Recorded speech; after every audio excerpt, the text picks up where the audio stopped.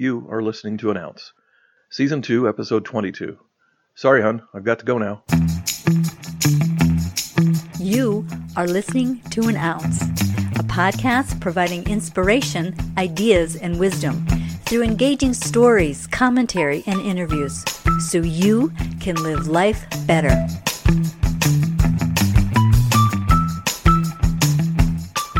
I'm Jim Fugate, and it's my privilege to share an ounce with you. You never know how people are going to react in times that are dramatic or shocking. Media and movies show us different expectations of what people do when they're told that someone has died or they witness something dramatic. Truth is, you never know how people are going to react, and it can sometimes be really very different than what you imagine or how you might have reacted in the same type of a situation. I've counseled with people who have lost loved ones. I've had to deliver shocking news, so I've observed firsthand seeing how people can react and how it can be very different than you might imagine. Indulge me for just a moment as I share an experience from several years ago. An afternoon of July 20th, 1988. It was a beautiful, sunny day. It was at Dulles International Airport just outside Washington, D.C. About a year previous, I had been discharged from the United States Air Force and was doing the same work that I did for the Air Force. That day, I was assigned to drive an aircraft crash truck. I had gone upstairs to cover for the emergency dispatcher who would be assigned day by day. Everybody would take a turn, but I was just covering for him. I decided to give my wife a call, and so we were talking about the events of the day, how things were going. I was watching the airplanes land and take off, and I watched as we were talking this de Havilland Dash 6 Twin Otter. It's a small twin-engine, prop-driven commuter aircraft. It carries about 20 people. It takes off and makes immediately a very steep climb up into the air. It gets up to about 1,500 feet or so, and it just stops. It stalls out. Then it rolls slightly to the left, and then it descends straight down and impacts the ground, exploding into flames and a mushroom cloud, and I'm kind of in shock, and I tell my wife, "I'm sorry, hon, I've just seen a plane crash. I have to go now." I hang up the phone. I'm getting ready to try to announce on the PA to the firehouse that an aircraft crash has taken place. About that same time, the crash network goes off, and it's announced by the aircraft tower. They have a phone up there they can pick up, and it'll announce directly over our PA that this has taken place. They announce where it's happened. And I'm standing there, and I'm waiting because I know I need to get my crash truck, and I need to get it out there. And the dispatcher runs up the stairs, and I go bounding down the stairs, 2 floors. I get down to the bottom. I run across the truck floor out to where my truck is parked. I jump in, and we're on our way, I and the crew chief. And we're driving along the taxiways, and then we get to a point where the taxiways just aren't pointed in the direction we need to go. So we go straight at the fire. You know that grassy infield, it looks nice and smooth around an airport? Well, I can tell you, it's pretty bumpy. And these aircraft crash trucks, well, they have a tendency to bounce. They're not the smoothest ride in the world. And I can see the crew chief bouncing up and down in his chair, grateful to have his seatbelt on. You know, it wasn't just a matter of whether or not you want to put it on. You had to put it on in order to stay in your seat, especially when you do something like that. We're bouncing back and forth. My glasses fly off my face. They hit the windshield. I'm thinking to myself, that'll be fine. I'll pick those up, when we get where we're going. I can see just fine. Problem is they bounce off the windshield, and then having left the window open on the driver's side of the truck, they just bounce right on out the window onto the ground. We keep going. We get there. There's probably 6 trucks or so, aircraft crash trucks and different vehicles and people.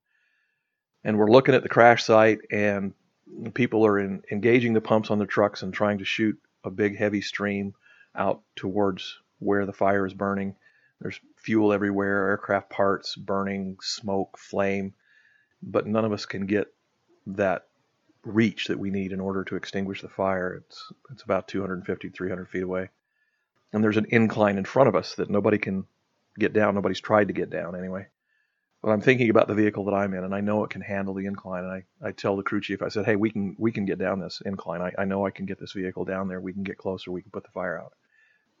And he said, are you sure? I said, oh yeah, I can do it.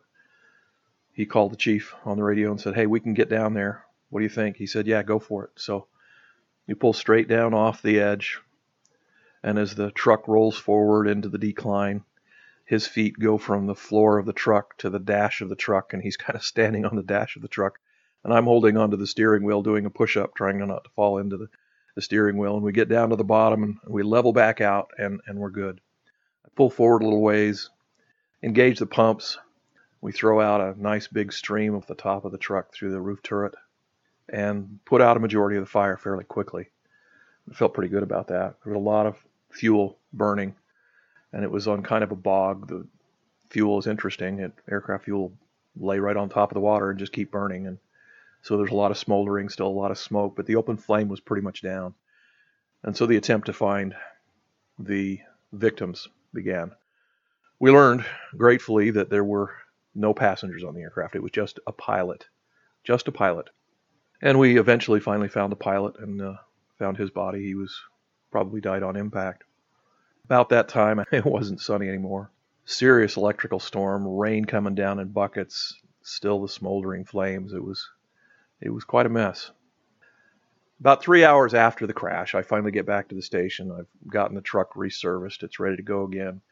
It's all washed off from all the mud and everything on it. And I go find a phone. I call my wife. And the first thing she says is, "Why did you hang up on me?"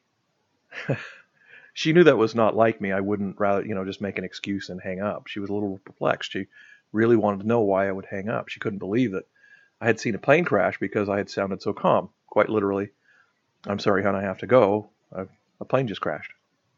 And I explained to her what happened, and she went, "Oh, I didn't believe you. I didn't realize that was the case." I said, "Yeah, no. Turn on the TV. It'll be on the news, I'm sure. It's just, right here in the D.C. area." The next day back on duty, the investigation, gathering information had begun, obviously, and all the chiefs were around, and they had been upstairs in the watchroom listening to the tapes. You see, every communication method within that watchroom, that dispatch center, is recorded. And so every phone call, every radio transmission, the crash net, everything goes on to a central tape system, and they listen to those to see how things went, how the radio traffic was, how the call came in, how things were timed out, because it also has a time index on it. And I get to work, and some of the big chiefs are just kind of grinning at me, and they start teasing me, and they say, "Honey, I've got to go now.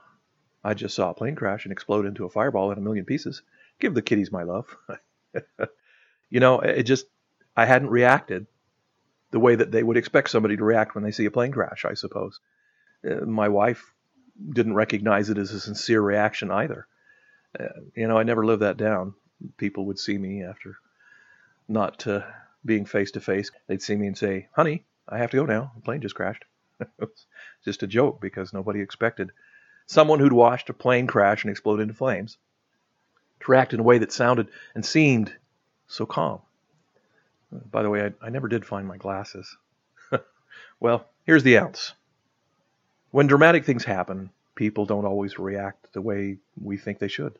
At the moment, they have a chance to process a little bit. How they might react is different than what we might expect. Their experience in the past is different than what we might have experienced. It can be very different than what we might expect. I hear comments from people talking about others saying, "Well, they really should have been here at the memorial," or "They acted like they just didn't care. They just sat there," or "I at least expected flowers," or, "She's been in mourning over that for years. She should have moved on by now." Please be careful about judgment. You need to give people space. Don't push. Listen, empathize. Ask gentle questions. Be attentive, but not overbearing. Shock, dramatic circumstances, difficult things, and trauma. We need to allow people to experience it the way they experience it, not the way we think they should. And that's it. An ounce submitted for your consideration. Looking forward? How about a story about being infested with fleas and being grateful for it? You'll want to listen in. I'm Jim Fugate, and I'll catch you next time. That's an ounce for now. Thanks for listening and subscribing to this podcast. Listen again for more information, ideas, and wisdom, an ounce at a time.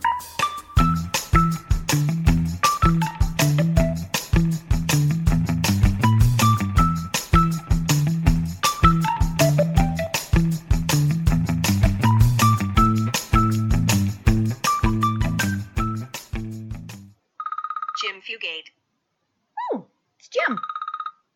Sorry, hon. Gotta go. I hope a plane didn't just crash. Dang it. Hey, check out our YouTube videos at youtube.com/@an-ounce podcast. That's youtube.com/@an-ounce podcast.